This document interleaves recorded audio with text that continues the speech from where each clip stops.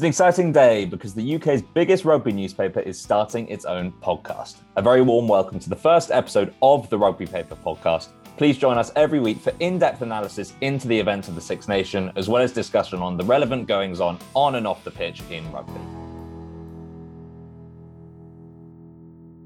Welcome, Brendan. Welcome, Nick. And a very warm welcome to our special guest, Jerry Guscott. It's obviously very exciting. And the first thing I want to address is the tournament as a whole. Is this Six Nations arguably the most competitive in recent memory? I'd say it has to be. If you discard Italy, this has got to be the most rounded, most competitive Six Nations we've seen for a long, long time. I don't think it's the most competitive we've seen in a long time. I think Ireland and France are way ahead at the moment. And based that just on the performances of the autumn. I thought England were stuttering.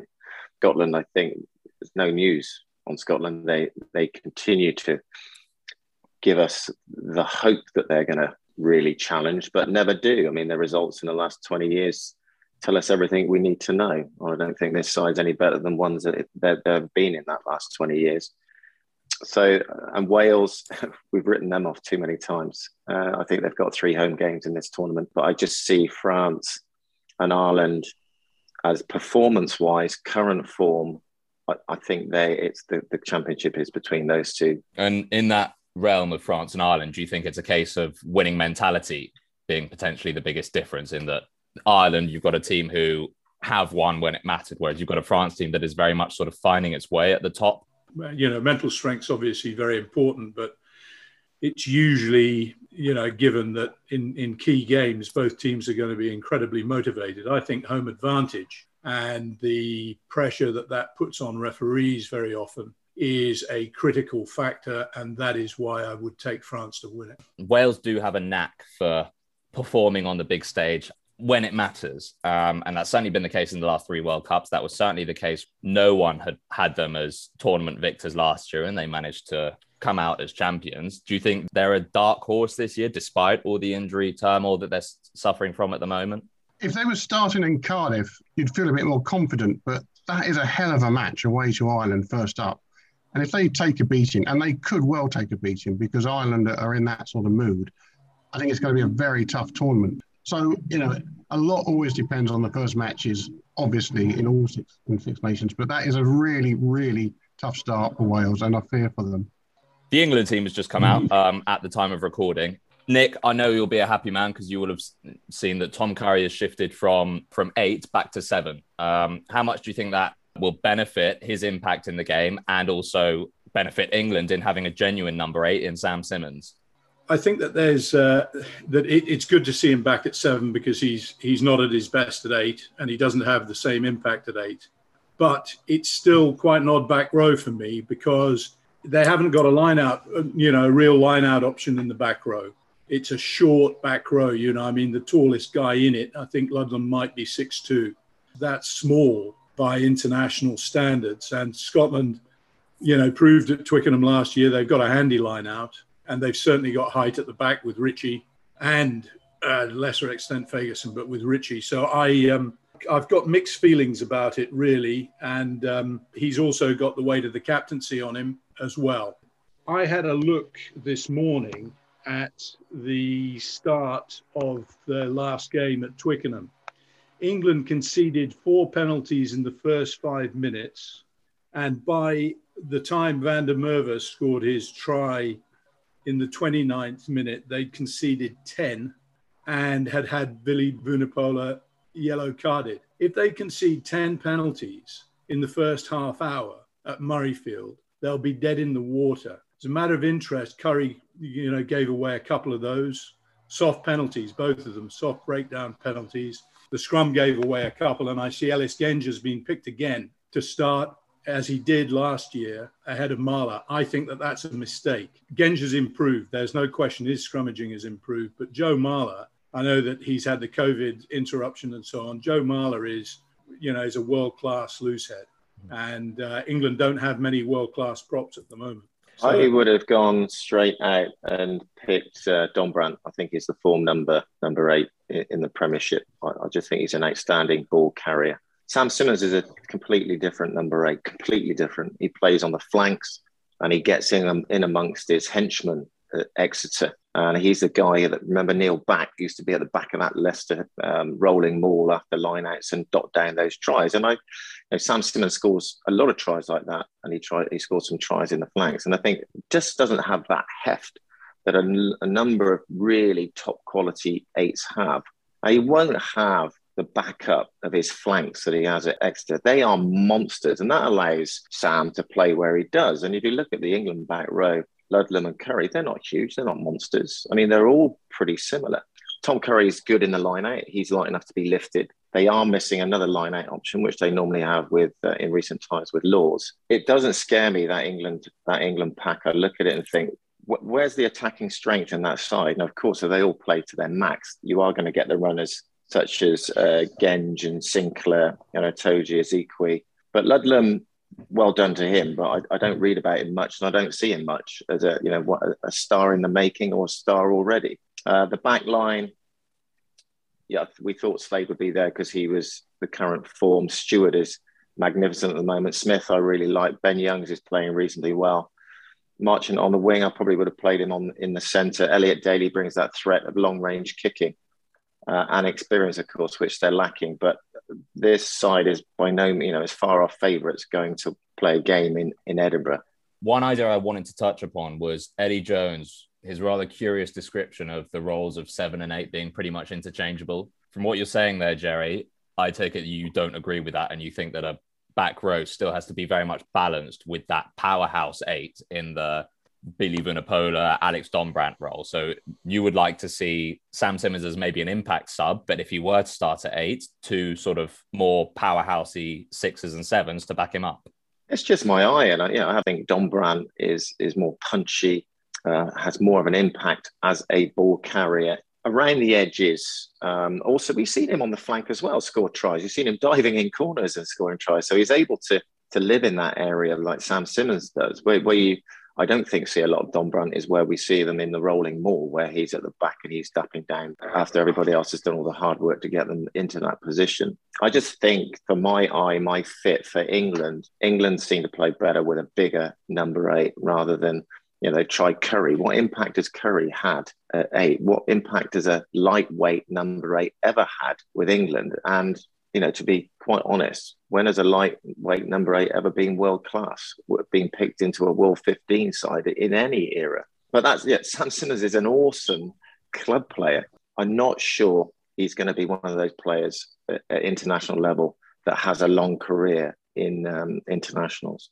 I think that one of the key things about Dombrand as well is his understanding with Marcus Smith. Now, I know that it's at club level, but they've built up almost a telepathic understanding. They find each other, with huge consistency in really creative positions where they create line breaks and score tries. And, that link and having that familiarity around for both of them early in their international career, I would have thought was important. And I endorse everything that, Jerry has said about Dombrand and about Simmonds as well, who's a fine player. I just feel that back row looks underclubbed. I think underclubbing is very much a factor here, not only at number 8, but at 12. I always felt that England were best off having 1, a big number 8, and 2, some size in the midfield. Surprised by no Mark Atkinson in the squad, certainly. So where does England's firepower come in outside of 10? Well, I think if you look at the back line, Freddie Stewart has been magnificent in the few caps that he's had. He's really made an impression. You already can see that is a long-term fixture. He looks incredibly competent. And, as a former player, you every time you see that ball go over your head, to know that 99% of the time it's going to be caught, it's going to be fielded, and in an attacking way. I mean, he's a big man, 6'3", 6'4", 60.5 stone. That's some security, which every team really, really enjoys. So he's got some punch and he's got some power. I don't think you're going to see Freddie Stewart come in a lot outside, say, Marcus Smith. It's more likely to be a forward when you get through the other phases. So really, it's going to be more of the same as if Owen Farrell was there. I mean, that Owen has no impact at all, taking a short, hard line off a fly half, running into maybe an opposition fly half, centre and back row. He's just not Tuolangi. He's not Jamie Roberts. He doesn't have that bulk and he doesn't have that impact. So England will be going wide. They'll be running across the field. They'll be lessening the space for the likes of Mullins and Joe Marchant, which they've been doing every single time they play with Ford and Farrell. The way they've got around that is that their forwards have played incredibly well and have been hard hitting and really good ball carriers. You just wouldn't have necessarily picked this side. I suppose if you had the players, if you only had say 8 players to choose from in a back line, you might have got this 7. But I mean, it just shows in some ways how undercooked, under strength we are with class players in quite a few positions when you look at it. Ben Young's still there, creeping towards being the most capped English player of all time. Unless he's playing unbelievably well, this should have changed by now. But Eddie Jones doesn't seem to see that. And Elliot Daly, I thought, was long gone, but here he is back in. One of the things that strikes me at scrum half is Young's, still in pole position at scrum half.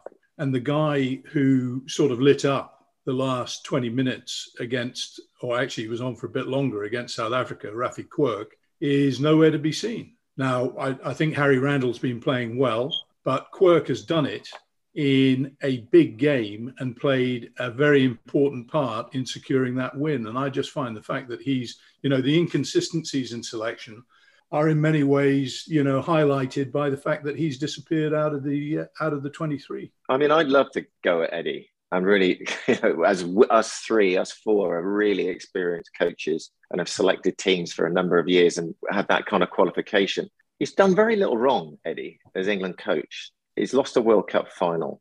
They had a poor run of form, but given what's happened in the autumn, it seems very similar build-up and perform results anyway, in terms of the lead-up a year and a half outside the last World Cup. So, whilst it's quite easy for us to have a go at him, he has got it right before. He's got it right before, definitely. But when you're looking at a top-end coach and you look at the way that England have this boom-bust system and the way in which his selection policy has not been easy to understand. If you could see a coherent path with his selection, then his position would be far stronger than I believe that it is. I mean, I think we've said before, Cain, that of course we can all disagree, but a lot of quality sides pick themselves, and not enough England players have consistently played well for this side to be consistent and selection be easy. Yeah, I mean, I think that the element of consistency is that when players do play consistently well, he very often overlooks them. And my other big criticism of him is that he started this process of creating his New England far too late. He wasted a year. The reality is that he played a first team in an Autumn Nations Cup. He completely blew the opportunity of blooding players and seeing, what his New England might look like a year before he actually got round to it. And when what's always said about coaches is that, the head coach's job, 9/10 of it is selection. And for me, there are just far too many anomalies in terms of we could all be coaches in New Zealand because they pick themselves. The players are that good. I can't wait for your debut into coaching, Will Caney. I mean, you seem to have it all sewn up, particularly that selection side. To it, Jerry. Take the world by storm, mate. In the Rugby paper's recent article previewing the entire Six Nations, it was said that Scotland lacked the firepower to keep up in general. I personally don't see that as being a problem this weekend against this England pack. I don't know whether you guys agree.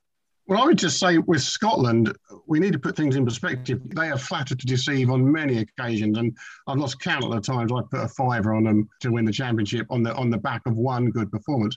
What I would say is that against England, they've only lost once in their last 4 matches, and they played that England pack off the bloody park last year. I mean, that was a ridiculously low scoreline. They really beasted England. And I don't see Scotland being any worse than they played that day. They're up Murrayfield. They got 67,000 crowd for the first time in a long time. I think this is a very, very difficult match for England. And I had Scotland down to win this even before I saw that team this morning. And I share with Jerry and Nick, I've got a few reservations about the England team as it's been announced. I'm full of hope that England might turn a bit of a corner in the coming weeks. But this, as with Wales in Dublin, this is a very, very difficult fixture first up. And I've got them down. I've got Scotland down for a win, and I'm not going to back away from that, having seen the teams. So, Scotland bring quite a bit to the table. If they play anywhere like they did at Twickenham last year, England won't win. England don't go to Murrayfield with an aura. Scotland will feel that they have a better than even chance of winning it. They've grown in confidence, I reckon, as a result, even though the Lions tour was a bit of a disaster in many ways. But getting that many players selected, those players, I think, have grown as a consequence of it. England have got it all to do. I've got quite a few emotions about this game. I've put down England to win. And after our brief conversation now, I want to change that to Scotland. I'm English, so I want England to win. I want Scotland to win to just upset the norm. Although, Brendan quite rightly said that Scotland have won the most games in the recent times. But it would just throw everything up in the air and put so much pressure on England if they lost. Yeah. But of course, in my heart and head, I don't want that to happen. I want England to be successful and play brilliant rugby. But yeah, it's a bit of yin-yang, devil, angel. I'm convinced right now that with our conversation that Scotland should win this. But I said this so many times before about Scotland should win at home. And they keep on messing with my head because of results. And that's because there's no consistency in their performance. I'm not joking. They have a terrible overall win percentage since the Six Nations started, 2000, 2001. I'm not joking, gentlemen. It will not be over 40%. It is ridiculously poor. And that's because their home record has been atrocious.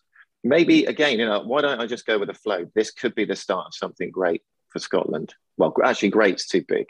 It could be the start of something good for Scotland. Because, yeah, on their day, I love Hamish Watson. He was rightly named Player of the Six Nations last season. He was brilliant. But for me, Scotland have always lacked that firepower and punch up front to really cause consistent problems against side. But hey, I love watching Finn Russell and Stuart Hogg with a ball in hand. Every time they get it, everybody gets up in their seat. We all edge a bit closer to the TV when they get it. There is excitement. They're still going to have to work hard to get that victory. The other thing here, by the way, is the weather forecast is absolutely Armageddon. 50-mile-an-hour winds, torrential rain. I really hope the weather gods move aside here. I would like to see a proper game of rugby between these two teams. Yeah, I just think there's a sort of air of consistency to Scotland that there hasn't been in recent years.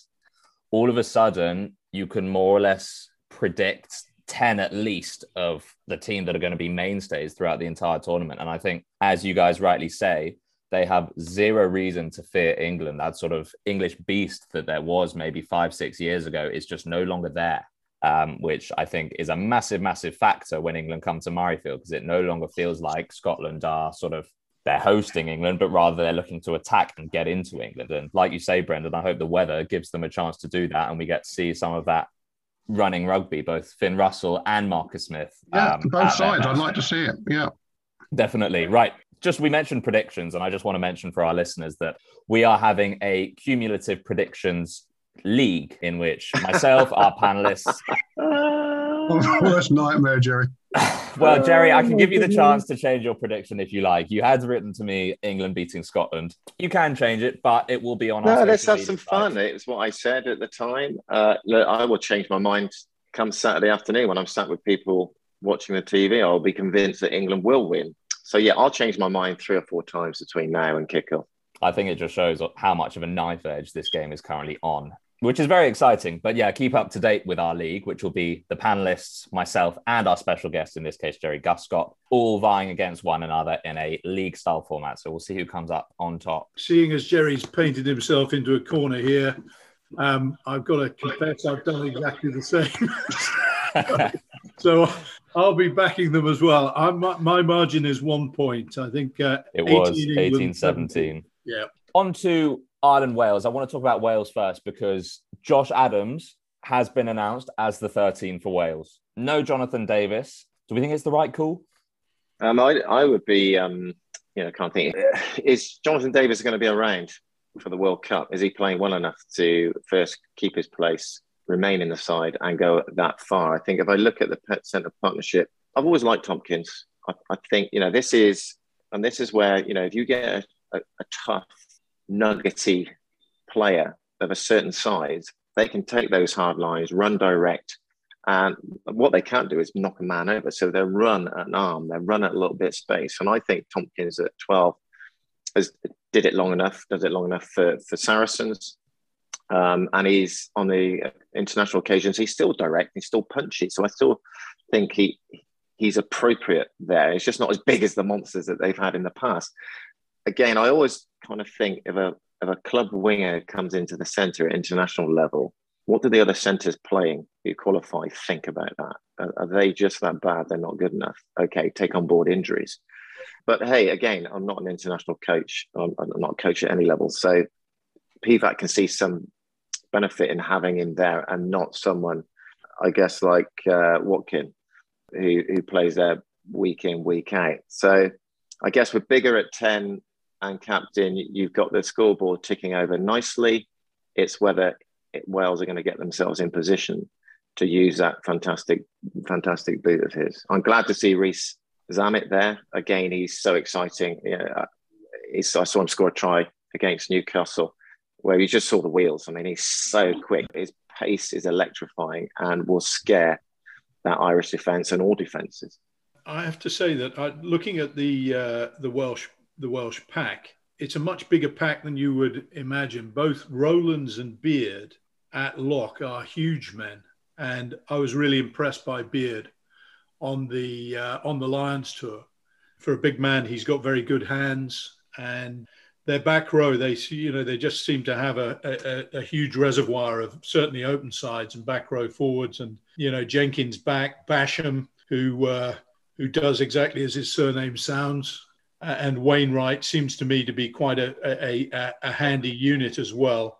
Yeah, the only surprise in the pack for me was no Ross Moriarty, which I thought, given the loss of players such as Faletau, Navidi, etc., who add that bit of dynamism, not to mention Moriarty's comparative experience to the likes of Basham and Jenkins, I would have thought in a rich vein of form he may well have come in, but he hasn't. I'm not sure how much rugby he's been playing. He certainly played very well in recent weeks, but he's had various injury problems over the years, hasn't he? Certainly recently. But as Nick says, back row is not a problem area for Wales. They grow on trees down there. Absolutely terrific sort of squadra of back row players to pick from. That won't be their problem, I don't think. Can the front five live with the Ireland front five, who are probably arguably the best front five in the championship? And can they get their dangerous outside backs enough ball in the right places to really go to work? As we've all said, you don't write Wales off because they've proved us wrong so many times. Unlike Scotland the other way, Wales keep proving us wrong the other way. But this Ireland squad Ireland team is so solid at the moment. The way they put away Japan, Argentina, New Zealand by big scores. And the basis of that Leinster team, and we saw it when they cranked it up against Bath for about half an hour the other day, just disappeared into the distance. That is a mighty squad of players. And if they hit it right on the first day, Wales are going to be in for a long afternoon. Yeah, I mean, the switch of Andrew Porter from tight head to loose head. Oh, yes. Whoever had that idea is a genius, because he's transformed their scrum. He's so dynamic and powerful in the scrummage, and his technique is so good at loose head, which I think he played before they switched him to tight head. He's definitely one of the players that could cause Wales a bucket full of problems and anybody else coming down the track. I think what's interesting about this fixture is we're going to have 2 10s as captains. I don't have a stat on it, but I cannot imagine that has happened too many times in a Six Nations game. But what do you think about that battle between Sexton and Biggar? For me, it's the older statesman. There's nothing either of them have not seen. Biggar's matured, really well. I mean, the guy was too intense and in the referee's face a lot of the time, and I think he stepped back, or I get the impression that he stepped back from there. Johnny Sexton is just intense. That's the way he is. You can imagine he's pretty much like that off the field as well. That's his personality. That's his character. He is the captain in all senses of the word. I think we've seen him coming off, I think, in recent times, and he wasn't too happy to be taken off. But it seems they've got over that, and he's back there in place. It's just, how long can Johnny last? He's very committed. He never shirks a tackle. He always gets involved in the contact, and you just fingers crossed for him and Ireland that he can last through the Six Nations. It will be a very tight tussle between those two in terms of performances as individuals, not as teams. I mean, I see Ireland winning this quite comfortably. But as individuals in their performances, who wouldn't want to be Sexton as opposed to Biggar, because the pack he's got in front of him is on fire at the moment. Isn't there also sort of an argument, if Alan Wynne-Jones hadn't batted on so incredibly, I can see Biggar actually have been captain for Wales for 2 or 3 years, or certainly if Alan Wynne-Jones had retired after the World Cup. I mean, he is the natural leader and captain of that group, I think. And I think it's a great appointment. And like Jerry says, he used to snipe away at the refs non-stop. Now, he has stepped back a bit, and he's going to have to, because you've got to get a dialogue with a referee when you're the captain. You cannot be having these little snipes and tantrums. So it's going to be very interesting, just on a sort of lasering in on how he performs on Saturday, exactly how he handles that. I think he'll do it very well, and he'll be a very good Wales captain. Yeah, it's always that thing of can the leopard changes spots with him. He gets so engaged. He's so fierce in terms of his commitment to the cause and to the game that I think that, we know that he's not been able to keep it in check in the past. And you're right, he is going to have to keep it in check now. As for Johnny Sexton, Father Time waits for no man. He seems to be pushing it to the far boundaries at the moment, and good luck to him. Although he looks fit at the moment, but I'd be quite surprised. Don't want to be a sort of doom watch merchant, but I'd be quite surprised if he sees out the Six Nations, and then of course they have to rebalance. And that could be one of Ireland's few Achilles heels. I'm going to put a halt in the rugby analysis for a moment as we take a brief interim to ask 15 questions to our special guest. This is Jerry Guscott's Random Rugby 15. Jerry, you can say as many or as few words as you want. Number 1, nickname. Clive would name me Prince of Centres. I was very pleased with that. My mates at school called me Gus, Gussie, Jer. All standard, and there's a few more that we clearly won't mention. Best rugby memory? I can't single out one because of the teams I played for, the performances we put in. It was just, I had a marvellous time with the club, and England we were reasonably successful, and I loved every single Lions tour. Most embarrassing rugby memory? I'm sure there were lots off the field, but again, I've been quite fortunate on it. Yeah, I couldn't get that embarrassed. I stuck close to the forwards. They looked after me. And I'd blame anybody else if something went wrong. Pre-game tune? We didn't have much tunage, not much tunes back in those days. I think Sony PlayStation might have come out, the disc. Some of the guys might have used those. But I like the atmosphere of the change room. I like the coach trip. So yeah, I didn't need any music to get me going or to get me revved up to play a game of rugby. Post-game meal or drink? Anything going. Best player you've played against? Best player I played against would be Tim Horan, Australian centre. Came across him in '89 on a Lions tour. He was just a young puppy then, about 18 years old. Really good player, really good person. And I put alongside that Jonah Lomu, just a phenomenon. Best player you've played with? Best player I probably played with was a guy called John Hall, blindside flanker for Bath. Didn't play enough games for England. But yeah, he was an incredible player, and I would live in today's rugby comfortably. Favourite player right now? My favourite player is Radwan. I think he is a phenomenon. We talked about Lewis Rees-Zammit earlier. This kid is electric. Reminds me so much of Jason Robinson. When Robbo came into rugby union from rugby league, he came to Bath. I just sat back and watched that kid go. It was incredible to watch. And Radwan, I think, is as exciting, possibly even more. I mean, I saw him score a try against Gloucester. Nobody got near him. He's got that flat out acceleration. He can zip side to side. I just want to see more of him. Yeah, I'm not supposed to talk during these sections, but I do not understand where Adam Radwan is at the moment. But there we go. Rugby idol. Don't have a rugby idol. My sporting idol as a kid was Pele. But rugby, no. Favourite stadium?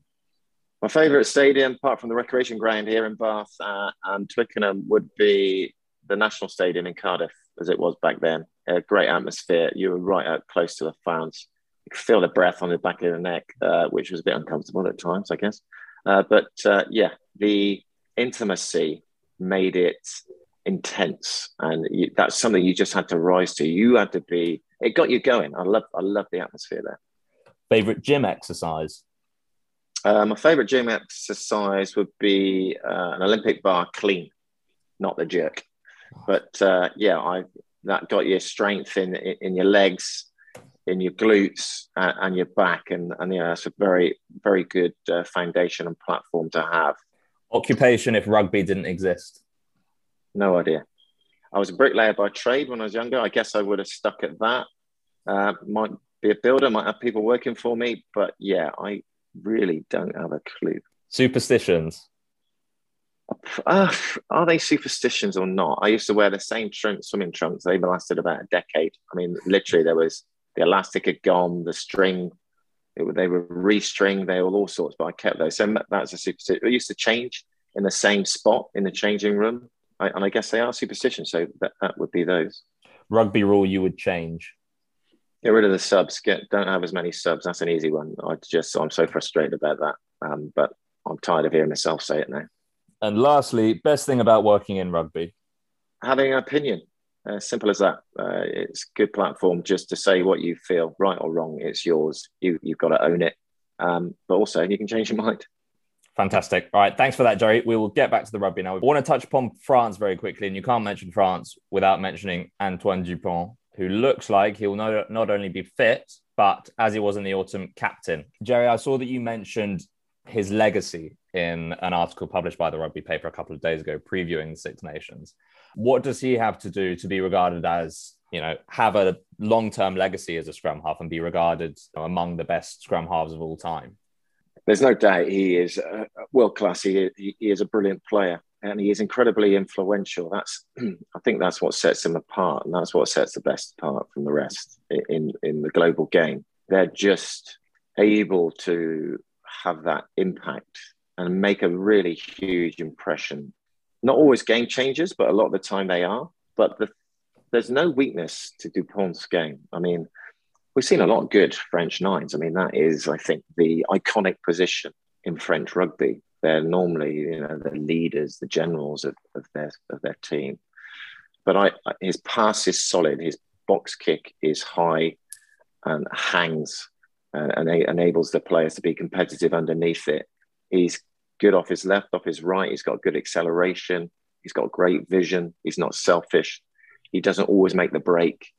He gets rid of that pass. Every defense is always guessing. He's not readable. You never know what you can do. And he's so powerful in that tight area with forwards that are sometimes a foot taller than him and at least 3-4 stone plus heavier than him. And he can push them away at ease with that powerful first 3 or 4 strides that he has. And I expect him to have as big an impact in this Six Nations as he's had in the last couple. Do France have the best backline in the Six Nations? Because with the likes of Vakatawa coming back into it, Untamak has now been playing rugby for an extended period of time after his lengthy layoff. Damien Penaud, in my opinion, is the best winger in the Northern Hemisphere. I don't see a weakness in their backline. Yeah, I mean, they've got an exceptional backline and the hinge man in it. And I know that he's a great favourite of Jerry's, but he's been made defensive leader as well, is Ficou. He's the player that I think that that backline revolves around as much as almost it does Dupont. I think that injury always plays a part in Six Nations. They've got depth. Arthur Vincent is a very fine player as well. So they've got depth in that position. Jaminet, I like a huge amount. I mean, from what I've seen of him, we're talking about players to watch coming up, but he's definitely one to watch because he looks like a fail-safe goal kicker, but he's also extremely potent on the counter-attack as well. So, yeah, what Penaud's been doing, he's been scoring tries for fun for Clermont, who aren't playing particularly well. So that says everything about his class. So, yeah, look, I don't think that there's a back line to match them. With Dupont, everything you say, I would concur totally. There is a big drop-off from Dupont to the next France nine. So you wouldn't only be losing his sheer virtuosity as a player, but you go down to somebody who is a much lesser player. I think France, as a collective, as a group, will get over that. When you have a world-class player, very rarely will you have a second one. We get it from time to time, but I just think the side as a whole are on such a roll. They're in form, and you can feed off that. You could get what might be considered, well, everything's going to be average after Dupont. Feel sorry for the guys who have to maybe replace him, but you can ride on that wave of the side. You'll find if you've got, in this case, maybe 9 or 10 players playing really, really well, you can get almost an also ran in there, and they will rise to that level because it becomes infectious. So yeah, I don't see too many problems in that particular area if Dupont got injured. Just want to touch upon Italy. Lost 32 in the row. Do you guys foresee a playoff as their way in to earn their place in the Six Nations? Do you think they should stay? Do you think South Africa could come in? I know that's been mentioned. I would be fiercely opposed to that for reasons that we don't have time to get into. But what's your opinion?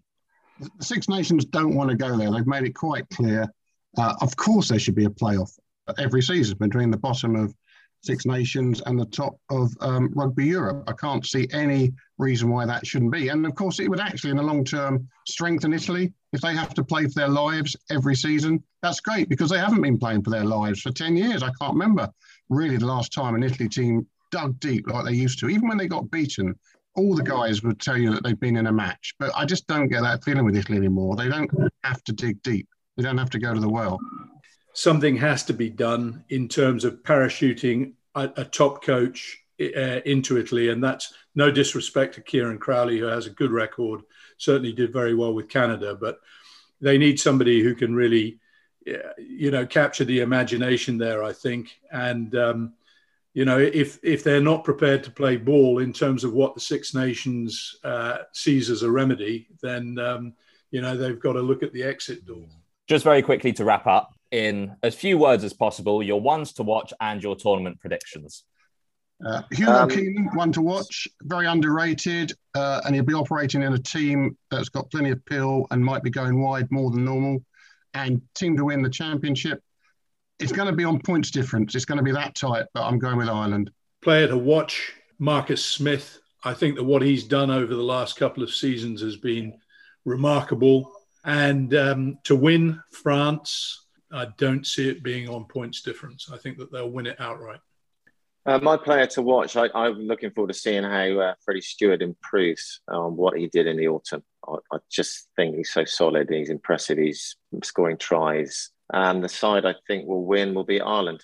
I think in the game when they played France always give you opportunities to win. And I think they'll give Ireland too many opportunities to win that game.